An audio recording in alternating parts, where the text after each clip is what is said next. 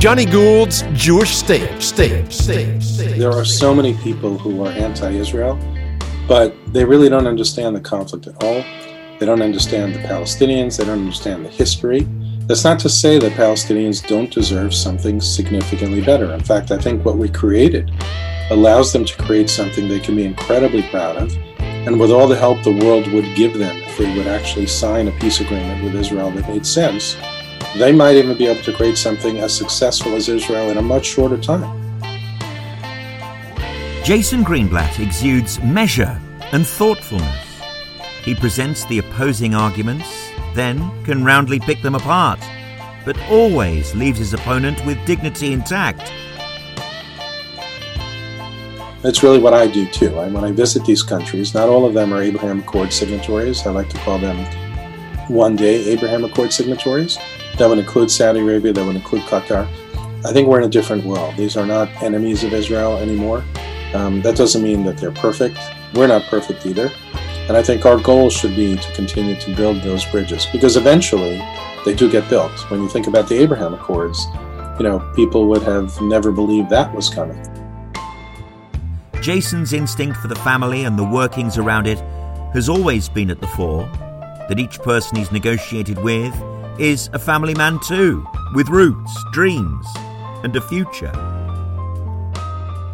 But in his book, In the Path of Abraham, the full title of which is How Donald Trump Made Peace in the Middle East and How to Stop Joe Biden from Unmaking It, is a perfect cue for this. Part of the Biden administration's problem is that they see this regime as if this regime thinks like us, like Americans, like Europeans, like the United Kingdom. They don't. They want to rule over these people. They, frankly, besides wanting to destroy Israel and probably destroy America, they want to take over the Middle East. They probably want nothing more than to be, enjoying Dubai, these beautiful, gleaming glass towers in Dubai, Abu Dhabi, Doha, and elsewhere. And people don't understand that. This is not the Iranian people issue. It's the Iranian theocracy, the regime, the murderous ideology. Jason's done a lot of these interviews promoting his book In the Path of Abraham, but I'd like to think this one has the texture of two people who've come to know each other a bit better. I've come to respect his work in the pursuance of peace, always based in the real world. A word on his boss, President Donald Trump. Jason, it's a Jewish podcast. He liked your Frumkeit. He did. He encouraged it. He supported it. That's why it's painful to me when people accuse him of being an anti-Semite. If this is your introduction to Johnny Gould's Jewish State, you're welcome. Press the subscribe button, tell your friends, and while you're listening, scroll back and download Jason's fellow Trump administration colleague, the State Department's secret weapon, Len Chodakowski, who arrived in the US as a Soviet-Ukrainian refugee child in 1981 and in 2017 took an oath of office in the State Department. That's kind of what we arrived to America with, just those 3 layers of clothing on our backs, the few things that my parents were able to sell along the way on the black market just to have some money so that when we arrived, we wouldn't be completely penniless. And just, my parents' hope in America. Me being an unlikely guy to find myself in the State Department, to take it from that disembarkment at JFK Airport in New York in August of 1981 to me taking an oath of office in December of 2017. That's a trajectory. That's an American story, right? Jonathan Friedland's The Escape Artist, the incredible story of Rudolf Verber's escape from Auschwitz, which saved 200,000 Hungarian Jewish lives. Who is it exactly that becomes famous and becomes known, and who gets forgotten? And Verber, I think it is very much part of the story why he's not more famous. Part of it is that he was angry. It meant he pointed an accusing finger at people who I think we all would rather were not part of the accused. So I think there is a comfortable way of telling the Second World War story, which is all evil resided in Nazi Germany and Adolf Hitler and the Germans, the Nazis, and everyone else was on the side of good. Everybody else. Now, that's not true. It's more complicated. It can't be. It can't be. Johnny Gould's Jewish State is supported by UK Teremet, promoting philanthropy. Jason Greenblatt for the second time. Welcome to Johnny Gould's Jewish State. I'm so happy to be here. I'm really happy to see you again, sir. Congratulations on a brilliant new book, In the Path of Abraham. You open up with a succinct, potted history of Israel and the wider region, and the pace of writing continues into creating a new conversation based on reality, which was always, I think, the brand values of your version of peace, and ends with a warning, actually, to the Biden administration.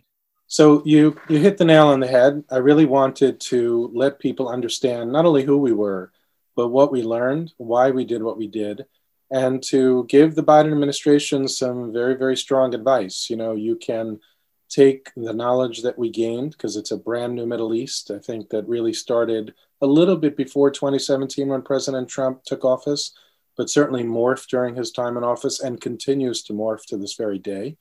Or you could go back to the failed policies of the past, whether they were right or wrong back then, who knows? I wasn't in the room, but I could tell you what exists today. And to some degree, they're not heeding it, in particular when it comes to Iran, a little bit when it comes to the Palestinians.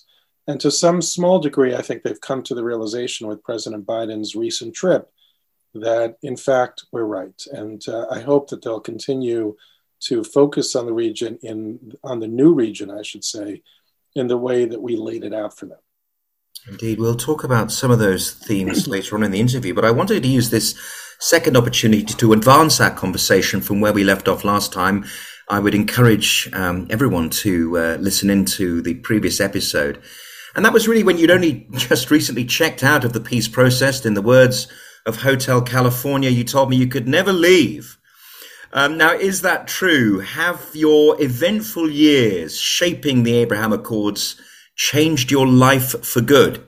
I remember that quote, actually. I don't think it was mine. I think it was one of the peace processors from the past who had told me it just as I was leaving. And I think he's right. I think for anyone who's probably worked on this file, it's very hard to just set it down and walk away and go back to life without constantly thinking about it. So I do find myself very, very much involved, not on the government side in the US, but continuing to deal with governments across the Arab countries. I think that they appreciate it. I certainly appreciate and respect them and the time that they indulge me with. And whether it's on social media, speeches, government engagement, and most importantly to me, both among Israelis, Palestinians, and the broader Arab world, I continue to stay involved. Now, like so many people in the Trump administration, you were not a traditional politician. Far from it. You were not a diplomat. You're a born diplomat, sir, if I might say so. And I've had the pleasure. Sure. I think I learned that on the job. Well, maybe so. I think it might be slightly innate from my experience of our relationship so far. But I've also had the pleasure of talking and making friends, not just with you, but with Mr. Len Chodorkovsky, who believed his marketing background could even prevent misunderstandings, even wars. And it really was a case of trying new methods to fix old problems. One of the things that I walked away with is we need more marketing people in politics and in public diplomacy. I think if we had more professionals in that space, we would have fewer wars, to be honest with you. No experience necessary. I think that was the hallmark of so many breakthroughs in the Trump administration, including yours, Peace to Prosperity. Indeed. And there's a chapter of the book with that title, as you point out. And I firmly believe that. Look, whether it's President Trump himself, he was not a politician, to Jared Kushner, David Friedman, any of the people that worked on this file, but Jared, David, and I were tasked with it primarily. What we came to realize is we need to approach things differently. You need to approach it with an open mind, an open heart, from a business perspective. Things that make sense, you try to chase and go after and see if you succeed. Things that don't make sense, it's time to move on. You can't keep trying to do the same thing over and over again, not have success, if anything, with the Palestinian leadership, we had tremendous pushback, not just not have success. And then you sort of have to take a step back and say, if that's the way you want it, it's our job to try to get things done. There's a lot of things the U.S. government has to get done. We respect U.S. taxpayer money, so we're not going to waste our time on things that are not achievable. Which brings me on to the question about how much you think you disarmed even the most hostile adversary. You've just mentioned probably, number one, the Palestinian Authority. You didn't talk to Iran. Didn't get that far. It wasn't possible. But let's talk about the people who you did manage to get to talk to. At least you did have a conversation with the Palestinian Authority, even though it wasn't as fruitful as perhaps you would have hoped in your wildest dreams. But because you came in peace, because you had a genuine desire to help at creating a lasting peace, well, there was a moment in the room where perhaps you thought, at least there's a sort of channel we can go down here. Yeah, so there was a channel. And let's distinguish between the Palestinian leadership in Ramallah and the Palestinian leadership in Gaza, or so-called leadership. Let's put the Gaza aspect out of the way for a moment in this conversation. They're terrorists. They vow to destroy Israel. We had no conversations with them. And I'm not sure our conversations with them would have moved the needle even the slightest, tiniest bit. The Palestinian leadership in Ramallah, I would say different. President Abbas led us to believe, at least for the first several months, that there was a chance. He said he'd enter into talks with Israel with no preconditions. He, of course, stated his case the way he needed to state his case. He did it authoritatively. He did it with conviction. But as time wore on, it became more clear to me that these were really his minimum and maximum demands, meaning he was just not going to give any wiggle room to Israel. And of course, what they did is they used as an excuse President Trump's bold and historic decision to recognize Jerusalem as the capital, essentially following U.S. law, bipartisan U.S. law from the 90s. And they used that as the excuse to walk away. And I need to remind people we're not the only ones who they walked away from. They walked away time and time again, including under President Obama, who might have been the most pro-Palestinian president that ever occupied the White House. So people should understand that it had nothing to do with the Jerusalem announcement. Indeed, President Trump, during the campaign, candidate Trump, and then President Trump, must have said dozens, if not 10, 70 times that he was going to do that. So it shouldn't have come as a surprise to them. But at least President Abbas, I would say, and even Saeb Erekat, the late Saeb Erekat, who I had very, very strong disagreements with, and he and I are probably polar opposite when it comes to these issues, I wouldn't say that he didn't at least want to engage. His engagement might not have been fruitful, but I think he was willing to sit down at the table and at least talk. But then there are others, and I don't know him personally, Prime Minister Steyer, who at the time, or when he thought the peace plan would be released, it turned out it was released months later, but when he thought the peace plan would be released, he would issue these statements that he hoped the peace plan would be born dead. Now that says a lot about a person. Either you're in your position and you're there to make the lives of your people better and try to build a hopeful future for them. And it's okay if you say after the peace plan is released, this is terrible for the Palestinians because of X, Y, or Z. Or we don't like pages 1 through 80. Whatever you want to say and criticize about the peace plan, you're welcome to it. But before you have any indication of what's in the peace plan, to make those kind of statements says a lot about where the Palestinian leadership truly is, was then, and remains in terms of their seriousness about engaging in a good faith, realistic way with Israel. They worked out, didn't they, with their no, no, no, and no methodology, that they had a veto on Israeli progress. That's really what this all came down to. And that's what people on the Palestinian side, and I think on the Palestinianism side, which we so see on the left in this country and in the United States, have a blind spot to. It seems to me that by extension, they support the destruction of Israel. And finally, your plan said we're not going to stand still.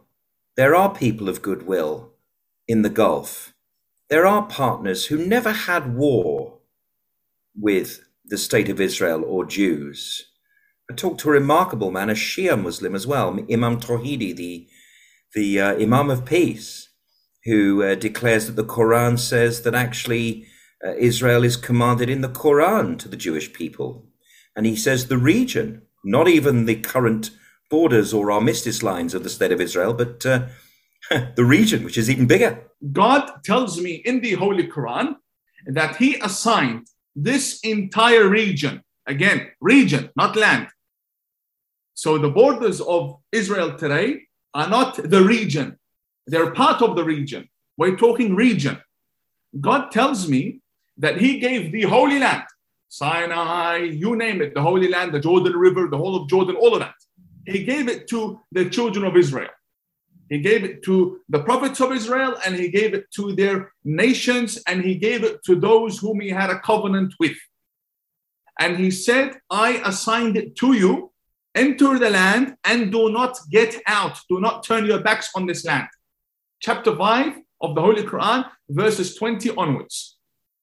So this is a land title. God tells me he gave Moses and his people, the followers of the Torah, a land title to the Holy Land. So I look at it this way. Fine. We are going to debate politically whether or not this land belongs to the Jews or belongs to the Palestinians. But I know the Holy Quran is the most superior text on planet Earth. There is no Balfour Declaration. There is no court ruling, Supreme Court, opinion, treaties, Oslo Accords, Abraham Accords, whatever you want to call it. All of this come later. The Quran tells me God wants this land to belong to the Jews. And he wants Mecca to belong to the Muslims, led by the Prophet Muhammad, peace be upon him and his family. So I now have two options, either go with God or go with the politicians. I can't go with the politicians. I have to go with God. I have to. There's no other way. And so here was the breakthrough, that the veto was ended. Right. And then I think that shocked them, right? So when they cut ties with us, and really I should roll the clock back about a month before the Jerusalem announcement, we had to close the Palestinian office in Washington. It wasn't an embassy because we don't recognize Palestine as a country. And we had to close it because President Abbas, about 2 months prior to that, at the United Nations General Assembly, threatened to bring Israel to the International Criminal Court. That triggered a law or a regulation to close their mission in Washington. I broke the news to Saab Erekat, was in town in Washington, D.C. He had a lung transplant. He was recuperating. And I wanted to tell him face-to-face rather than him read it from a news report. So I went to the apartment that he had rented. I met his wife, his son, who happened to have a new baby. And I told him the news. And of course, he was furious. His words to me were along the lines of, Jason, if you do that, you're going to go home a failure. It's all over. And I said, Saab, with respect, I'm going to go home and I'm going to be with my wife and family and enjoy my life, back to being an employee or a business person or whatever it is.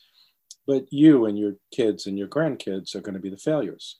And he was taken aback because usually what happens is when he would make threats like that, U.S. government officials would say, oh, no, please, what can we do to help? What can we do to help? What can we do to change it? We'll change our minds. He didn't expect to have somebody pushing back on him and calling him out for what is a ridiculous, outrageous comment. But I also said to him, the odds are anyway, we're going to keep our heads down and we're going to keep working. We're going to develop a peace plan. We're developing not something that's a half a page or a page long. We're really trying hard to study the conflict, understand it, and come up with a realistic plan. It was at the time probably 20, maybe 30 pages long, and ended up being, depending on the font and the style, something like 60 to 80 pages, plus an additional dozens of pages of an economic plan that Jared Kushner had created.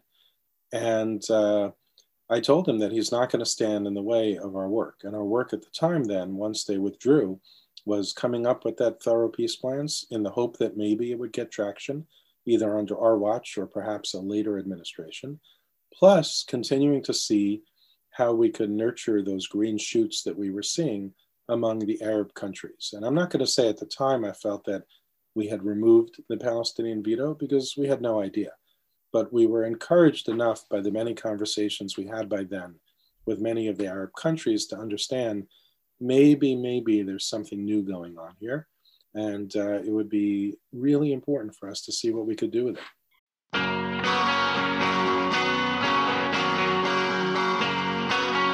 Are you playing catch up with Johnny Gould's Jewish State? I've had the pleasure of some really great guests. How about Douglas Murray? Israel is a rare country in the West in that it does buck many of the trends. I think there isn't a fertility rate problem in Israel. For instance, as there is in most European countries, there is a strong feeling of nationhood and of the depths that the country needs to call upon in order to unite its people. And Hillel Neuer, whose UN Watch keeps check on the excesses and mission creep of the UN human rights in Geneva. The challenges are great. They're not going away. I am concerned by the cultural revolution that we've experienced in America in the past 5 years, the known to some as the woke revolution, where there's a kind of a McCarthyism. If you say something, it could be canceled and fired from your university, from your corporation, from a journalist. And often it's an anti-liberalism. So that to be honest, really scares me, because we need our democracies to be healthy, to be honest, to be truth tellers. And so I am deeply concerned. If you like Johnny's regular podcasts, think about making a donation at either patreon.com/Johnny Gould or buy him a coffee. He loves coffee. ko-fi.com/Johnny Gould.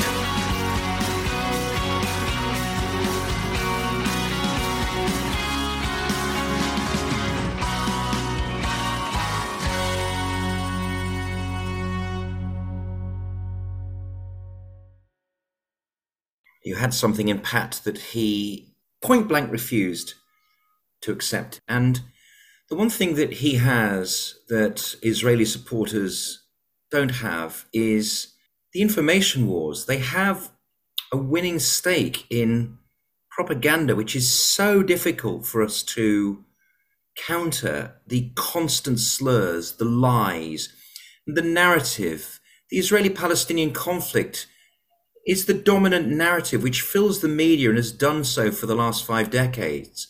And casual observers of the Middle East, people who look at it and go, oh, those Arabs and those Jews, they never stop fighting. You know, there's a broad brushstroke, they don't really understand it, would think that that's what it was all about.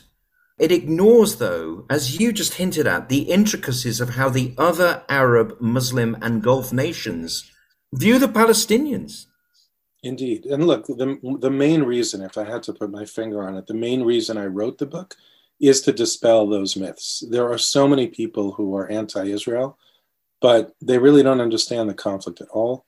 They don't understand the Palestinians. They don't understand the history. That's not to say that Palestinians don't deserve something significantly better. In fact, I think what we created allows them to create something they can be incredibly proud of. And with all the help the world would give them, if they would actually sign a peace agreement with Israel that made sense, they might even be able to create something as successful as Israel in a much shorter time. Because Israel fought from the moment of its existence for its life. And miraculously, they've become this tremendously successful country, both economically, security-wise. They're one of the happiest countries in the world. But they did it against all odds, and they continue to do it under attack from Hamas, from the threat of Hezbollah and others. Whereas the Palestinians, if they actually engaged and signed something, and whatever they end up with, you want to call it a state, an entity, something, it doesn't matter, they could be hugely successful. But there are so many people who just throw out these comments and these statements. They know nothing about Palestinian lives. They know nothing about anything, including the Arab neighbors and what the Arab neighbors think about the Palestinian leadership. And they think they're doing the Palestinians a favor, but they're actually doing them tremendous damage. And it does stop meaningful peace between Israel and not just the Palestinian entity, but also Lebanon as well, in a way, even though it's still a partly Christian country, it could be a great ally. It inspires rocket attacks, stabbings and shootings in Israel. As the peace diplomat who is the Peace to Prosperity plan was lauded as the most reflective of facts on the ground. In other words, what actually existed.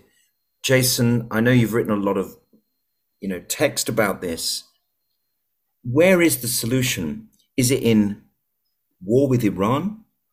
Is it in a full-scale defeat of Islamic Jihad and Hamas in Gaza? Is it the overthrowing of the Palestinian Authority? Is it the Trump plan of going in and getting victory in Judea and Samaria? Where is this victory? Because, tragically, it might be military. So, I hate to give this answer, but it's all of that and none of that, right?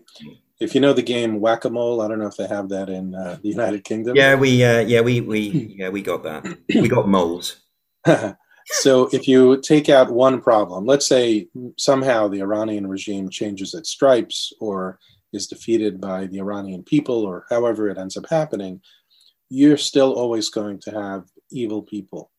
And however, when you take out one of these groups, new ones are going to spring to life. And to me, the recognition of that is the key to the whole thing. The fact that Israel can partner with the United Arab Emirates and Bahrain and others and say, look, we're in a tough neighborhood. We all want to prosper. We all want our kids to thrive.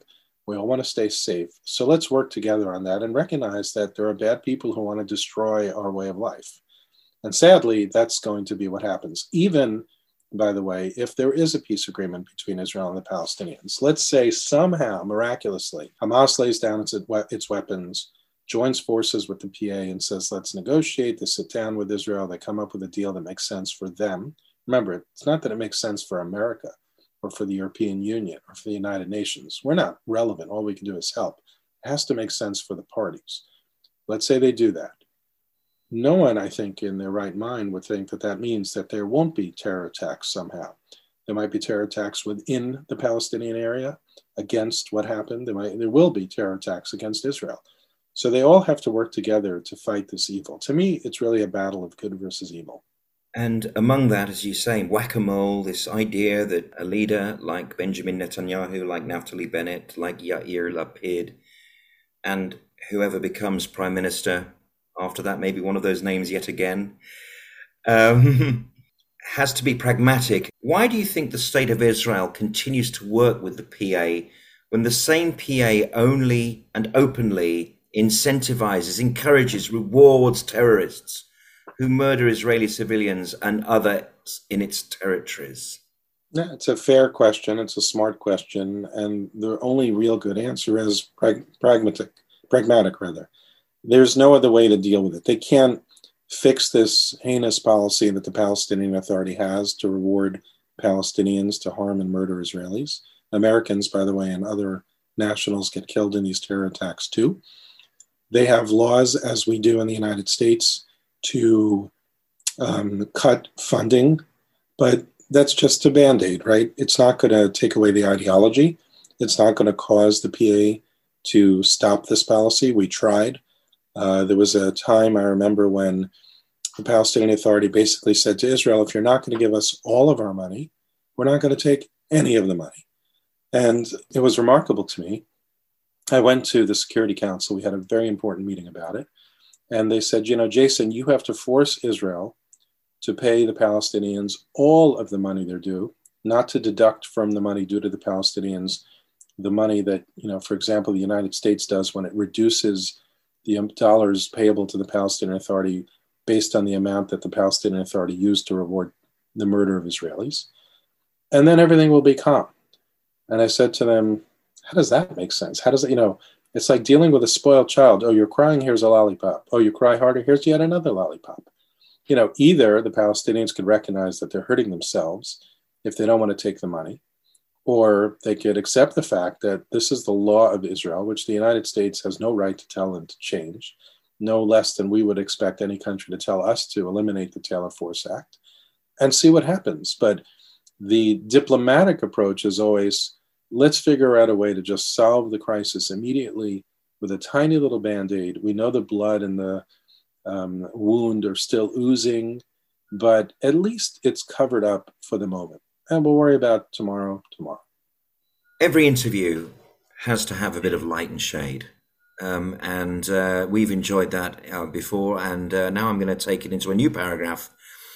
Can we talk about your extraordinary relationship with Donald Trump and how that evolved? You started as a junior attorney in the Trump organization, and you're an observant Jew. You were then. That meant you weren't available to him or his team for 25 hours over Shabbos and all the high holy days in either September or October, depending on the moon.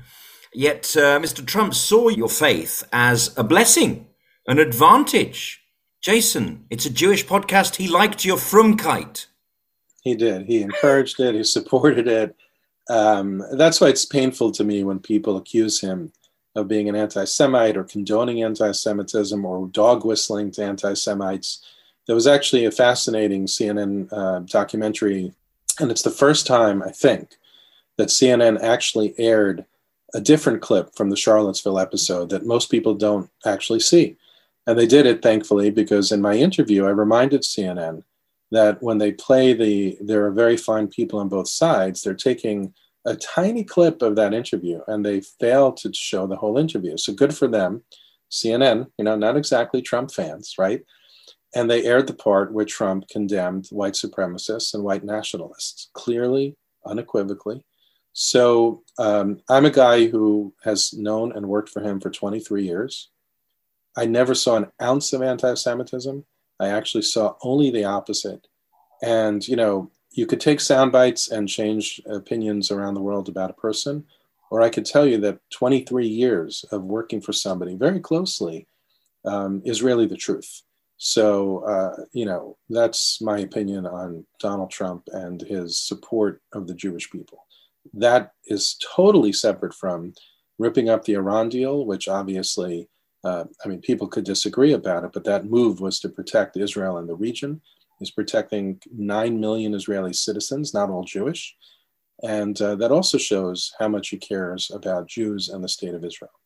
Indeed, you recount the dizzying story of how Mr. Trump turned you from being his chief legal counsel, charged with extricating him from the business of the Trump organization, to becoming the president of the United States, to actually joining him in the White House to improve relations with Israel. There was a little bit of a notice there where he called you downstairs into a melee of media from absolutely nowhere, and he said, here's my Israeli guy, he's the guy that tells me what I need to know.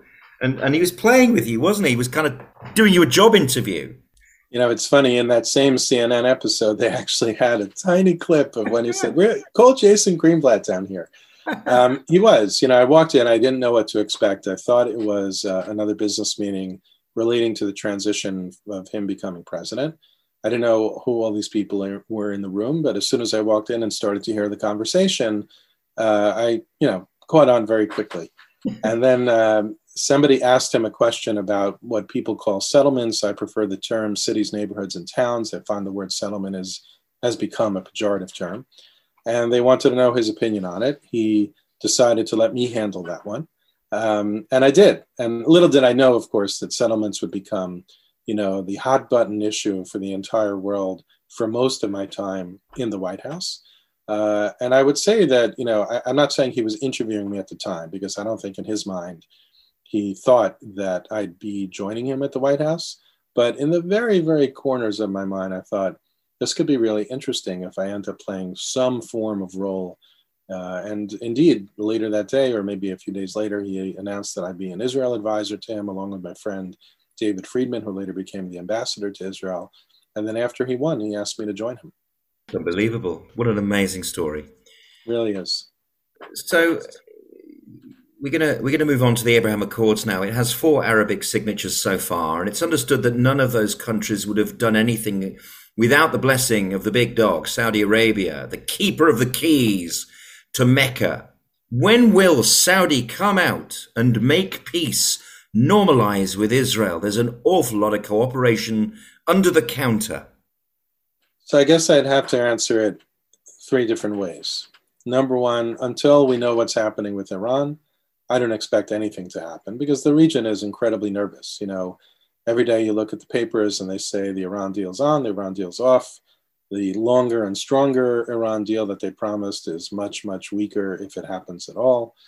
So, it wouldn't be in Saudi Arabia's interest at the moment to take that kind of step, and I don't blame them for it. The second is that Saudi Arabia is a much more complicated country. As you say, it's the keeper of the keys, keeper of the two holy mosques, a much larger population, a population that was educated differently than the countries that have signed in not a good way, and they're working on that, and I think they made tremendous progress on that. So it's another reason it would take time.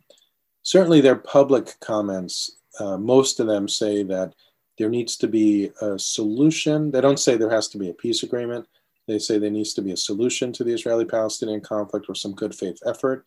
Not an unfair comment from the Saudis. I mean, I would hope that that's not really giving the Palestinian leadership a veto card, but it certainly is not cutting away the veto card. So I hope that they change their approach on that. And I guess the last part of the answer is this. My focus very much is when there's positive, always focus on the positive. So if we take the news from a couple of weeks ago where they announced that all countries, parenthetically, of course, that includes Israel, get to fly over Saudi's airspace, it's a huge deal. It's true they did that 2 years ago when the Abraham Accords were signed. They gave these corridors of flights from Israel to the UAE, from Israel to Bahrain. But that's a very narrow thing. They should have been commended. I'm sure they were commended back then. But this is a big deal. So I'm much more focused on a step-by-step approach than when they're going to sign. Because really, maybe MBS is the only one who knows if and when they're going to sign. Nobody else has the answer to that really interesting question. Can I add a fourth one in there as well, Jason? Sure. Is it true, an open secret even, that the Saudis won't sign the Abraham Accords, irrespective of where the JCPOA ends up, while President Biden is in the White House? It's possible. Until President Biden's trip, I would say probably certain, right? You had a president who, during his campaign and even thereafter, disrespected the kingdom, disrespected the crown prince. A very, very foolish move, in my opinion. And that, I don't know that I covered that in the book, but that's among the theories that I have in the book, which is treat your allies and friends with respect and warmth and a friendship, and you'll go far. And treat them, kick them to the side of the curb, and you're not going to go very far. So I think that would have been true prior to the trip. The trip itself, I would say he began to turn a page. He probably turned a page in many pages that he has yet to turn in terms of the relationship. I think he recognized the foolishness of his words and treatment. But let's remember why he recognized it. He didn't recognize it because he woke up one day and say, oh, I made a mistake. He recognized it because of oil prices, right? With what's going on between Russia and Ukraine, and now Europe has these tremendous challenges on energy and all that, and even America, the gas prices were tremendous, and of course, for political purposes, that's a terrible look for Joe Biden. He woke up and said, oy vey, right? How do I fix this? Not because he realized he made a mistake. So he went there, he did his fist bump, and it's a good step, but there's a lot more steps to repair that relationship. Tell me that's the first time you've ever used oy vey in an interview. I think so. It's because you said it's a Jewish podcast. I felt comfortable. Excellent. I got an exclusive there. Each processor says oy vey, reveals oy vey grief at current plight. Now, I'm intrigued by how Biden's crew even refused to refer to the Abraham Accords by name at the start, like they'd rather not acknowledge Jewish and Arab commonality through Abrahamic ideas, God forbid, spirituality and religion. We don't want that with our world of progressive perfection of identity. What do you think lay behind their insistence on calling this peace process a mere set of normalization agreements? So before I answer it, if I were technically inclined, I would create a meme of Ned Price, the State Department spokesperson, when one of the journalists, I can't remember who it was, but he was excellent, kept needling him and saying, why won't you say the name? Why won't you say the name? And Ned was just like squirming in a seat. Well, there I am. They're normalization agreements. The normalization agreements. If your listeners have not seen that clip, Google it. It comes up in a couple of seconds if you search Ned Price normalization agreements. Probably better if you figure out who the journalist was. And it's comical, right? They didn't say it because they didn't want to give Trump the credit.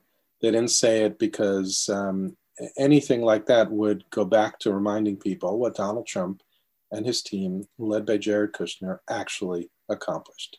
We did something historic. But eventually they came around. I think for the same reason. You had for the same reason as I mentioned, the treatment of Saudi Arabia. You had that disastrous Afghanistan withdrawal. They had, really just awful. The images were awful. What happened there was awful. What was left behind for America was awful. The impact on the lives was awful. It was just so bad. And they realized, they needed to make sure that they had a good foreign policy in place. And what better way it's a low-hanging fruit to try to seize on the Abraham Accords. So that's around the time they started using the phrase. I give them credit. Again, it's not that they wanted to use it. I think they were forced to use it, another oy vey moment. And but to their credit, they're focused on it now. They're trying. They use it. That moment has passed. I'm not a guy who holds a grudge. I like to laugh about it. That Ned video is just something that makes me smile. But now at least they're involved. And of course, as we've hinted before, so many roads to this conflict lead to Iran. Iran is a country that you've not engaged with as a Jew, neither as an American. Do you hold out hope for the millions of people in Iran today who stand firm against their government, but they're in a theocracy, they're in a dictatorship, they fear for their lives? There are some awfully brave people there protesting all the time in towns and cities. There are women refusing to wear the veil. It just goes on and on and on, but no one is unseating the Ayatollahs. No. Look, you and I are lucky, right? For all the problems each of our countries have, and they do. I think both countries need a lot of stitching up of our societies. We're free, right? We could say what we want. We could walk around the way we want. Yes, there's problems, there's anti-Semitism, whatever. We're free. They're not free. I feel terrible for them. I don't see the regime being toppled anytime soon. I don't want to say it won't be. I hope it will be. I think part of the Biden administration's problem is that they see this regime as if this regime thinks like us, like Americans, like Europeans, like the United Kingdom. They don't. They want to rule over these people. They, frankly, besides wanting to destroy Israel and probably destroy America, they want to take over the Middle East. They probably want nothing more than to be, enjoying Dubai, these beautiful gleaming glass towers in Dubai, Abu Dhabi, Doha, and elsewhere. And people don't understand that. This is not the Iranian people issue. It's the Iranian theocracy, the regime, the murderous ideology. Indeed, President Obama committed the US to this JCPOA Iran nuclear deal in 2015. President Trump, as we know, withdrew America from it 3 years later. And now we have Biden's administration looking like they're going to restore some or all of it. Very dangerous deal for the world. How dangerous, Jason? Extraordinarily dangerous. I want to focus on not only the nuclear threat, right? John Kirby, the National Security Council, I'm not sure of his title. I was shocked. He said in the press, I assume that this article is accurate, that they're not focused at all on the other aspect of the Iran trouble, which is them using all of their money that they'll be getting from this deal, and they're using it, they're using whatever money they have now to foment terrorism around the world. So when you see rockets being fired from Gaza to Israel, or the Hezbollah threat, which is massive, the number of rockets that they have, when you see the Houthis, and thank God that's quieted down for the moment, but months ago when you saw Houthis lobbing rockets and missiles at the UAE and Saudi Arabia, all of that is funded and encouraged by Iran. Hamas is an Iranian puppet, Hezbollah the same. So for the fact that if this is true, if John Kirby's saying they're only focused on the nuclear weapons and not this other thing, and they're going to give them sanctions relief and all sorts of money, what do they think is going to happen? Do they think Iran is just going to say, okay, let's put all the rockets in storage and leave it alone? The other aspect is they may buy time on the nuclear threat. That assumes the Iranian regime won't cheat. They will. They did. I think it's naive for us to think they won't. But they're just buying time, 2 years of time, 3 years of time. This deal does not prevent Iran from having a nuclear weapon. It simply kicks the can down the road. Now, there's an argument to be made, which is what people who support the deal say. Well, that'll give us 2 more years of breathing room. We don't need to do the military action now. We can do the military action later. That, of course, assumes that they're not going to cheat, because if they cheat, they're just building something very significant behind closed doors. But even if they don't cheat, so really we're just buying time. So you're going to have to tell the next generation, or I'll have to tell the next generation, or really President Obama will have to tell the next generation. All we did was put our heads in the sand, pray for the best, and hey, congratulations, now it's your problem.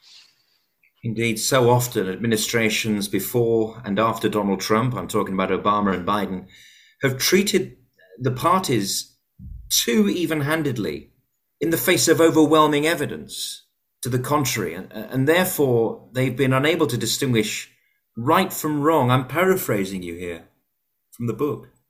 Yeah, you're very good. I think we should do part 2 together.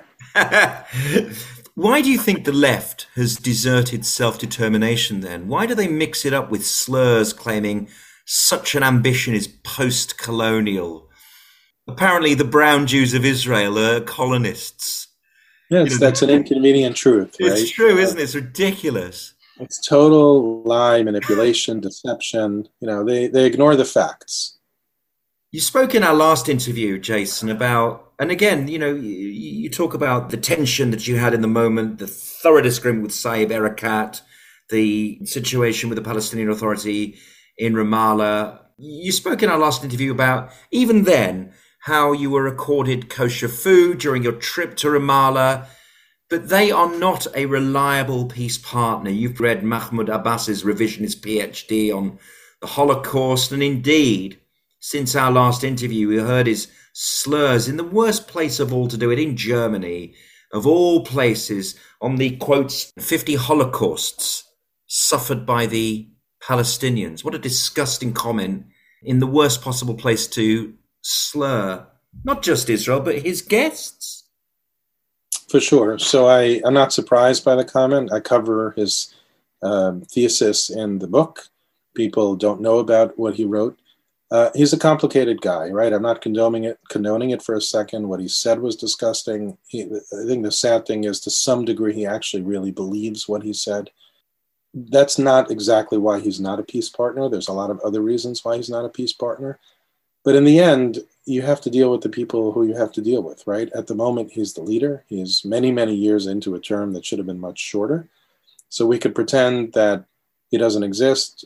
I'm not saying ignore what he said. That day that he made those ugly comments in Germany, I was out there a lot in interviews condemning it. He was roundly condemned by so many around the world. This happened also while we were at the White House. I don't remember the incident, but there was an incident where he made a similarly disgusting comment. He was roundly condemned by the world. Good for everybody who actually spoke up. I don't know what to make of the chancellor. I think he should have said something right then and there. He didn't. I'll give him the benefit of the doubt. He corrected it very quickly thereafter. Maybe he didn't hear. Maybe he wasn't quick enough on his feet. Fine. I don't want to make the issue that he didn't do it on stage. He fixed it. But people should understand who you're dealing with when it comes to President Abbas.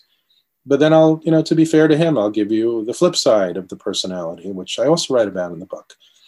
We had a particularly contentious meeting at the UN General Assembly one year, President Abbas, President Trump, and others.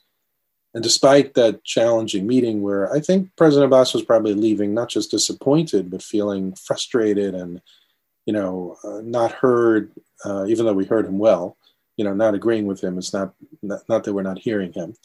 But he came to me to say goodbye, and he kissed me on my head, and he wished me a Shana Tova. So like many leaders, right, they're complicated.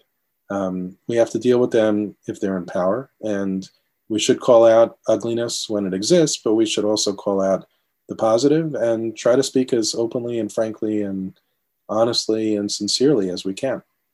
If you come to this country, or I come to the United States before Rosh Hashanah, I shall bear that greeting in mind for you. It's in September. Or October. Talk about the UN there. I've just had the pleasure of interviewing Hillel Neuer about his travails in Geneva at the UN. He's a lone voice in challenging a growing institutionalized corruption, mission creep. I'm sure you concur with Hillel about how the UN has been completely subsumed by the growing influence of China and the diminishing, I think, overall power of the US as the world's policeman. I'm sure there's some good work that's done at the UN, but the experience that I had is so similar to Hillel's, and he does amazing work. It's so many of these people, so much of the work that they do, it's a cesspool of hypocrisy. You take the UNRWA, the class of Palestinians as refugees that's so different than any other class in the world. They keep them as political pawns. They just throw money at them. They don't improve their lives. They don't give them a future. There's so much lie, manipulation, distortion there as well. But we're not going to change that overnight. Nikki Haley tried very hard. She did a remarkable job. President Trump tried. We tried to change UNRWA. We couldn't. It is what it is. But I think it's important for Hillel and others to keep fighting. Members, candidates for election, have to show that they have a record of promoting human rights. Members are obliged to uphold the highest standards of human rights. So I didn't make up those rules.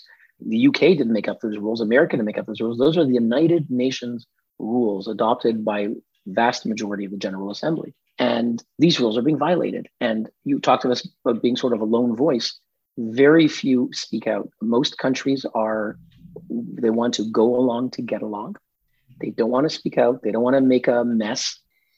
So the final chapter of the book, Jason, offers solutions, the way forward. It's like a school report, indeed, for each of the stakeholders in the Middle East, from Qatar to Jordan to Saudi Arabia and beyond. I've had word over the last month or so that Qatar is not quite the enemy we should consider, and they are now the owners of the biggest soft power instrument in the whole world coming up, the World Cup. Even for those countries who have red lines beyond where the US and Israel see the world, they all acknowledge, actually, that the Abraham Accords have been a positive in lowering the temperature in the Middle East. And to quote Martin Luther King, the arc of justice is long, but here are my words, they're coming into view, aren't they? Indeed. So the World Cup issue just bubbled up. It was an Australian Jewish paper that said that the drop-down menu for ordering tickets or something on the, must be the Qatar website, has a occupied Palestinian territory option, but not Israel.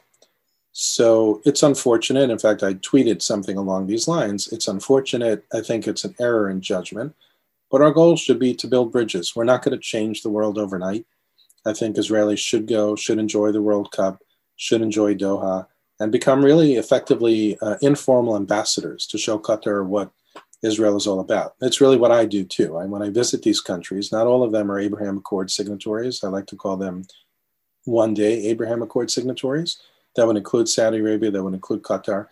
I think we're in a different world. These are not enemies of Israel anymore. That doesn't mean that they're perfect. We're not perfect either. And I think our goal should be to continue to build those bridges, because eventually they do get built. When you think about the Abraham Accords, people would have never believed that was coming. So if we spend our time trying to develop the relationships and actually developing them, maybe eventually those countries sign too.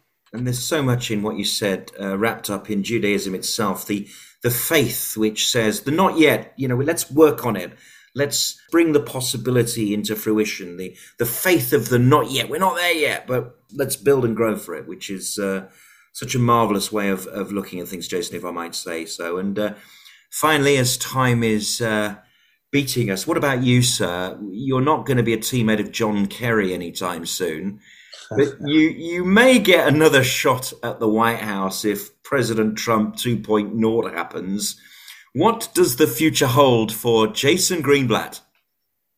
Look, hard to say. I'm passionate about everything we discussed. I'm passionate about the region. If it's President Trump coming back in or somebody else who I have a relationship with, and it would be about this file, it would be hard to say no, right? If they ask me to work on other files, I can't make that same statement necessarily, but it would be hard to say no. So you would go back to Washington? No, I didn't say that. We'd have some very serious. What did you say? I said it would be hard to say no. Hard to say no, okay. That's a lawyer, diplomat, non-answer answer. Be hard to say no. Okay. It's not a yes. So it sounds like a yes anyway. Well, look, I'd have to, make sure my wife is up to the task again. Of course, the family has the veto. There's that veto word again. Jason, you are a great teacher to me. You are a person who I've learned a great deal from, not least from your temperament, actually, from the way that you conduct yourself in the face of people who you can feel that they would make you angry because they're so confrontational, but you are able, in a way, to still maintain that humanity with them. I'm very grateful for this second opportunity, and thank you for always staying in touch with me. And I appreciate, again, your time today on Johnny Gould's Jewish State, sir. Thank you. It's been great. It's been great to get to know you, and I appreciate you taking the time to ask really smart questions and to have me as a guest. Thank you, Jason. The best guests and their most heartfelt views, a relay of their missions to a worldwide audience. Hi, it's Johnny again, just popping in at the end of this one. 100 episodes along, and I'm proud that it's fast become the podcast of record. This is coverage of the Jewish and Israeli worlds that just doesn't get properly aired in mass media, and I'm not ashamed to ask for your help.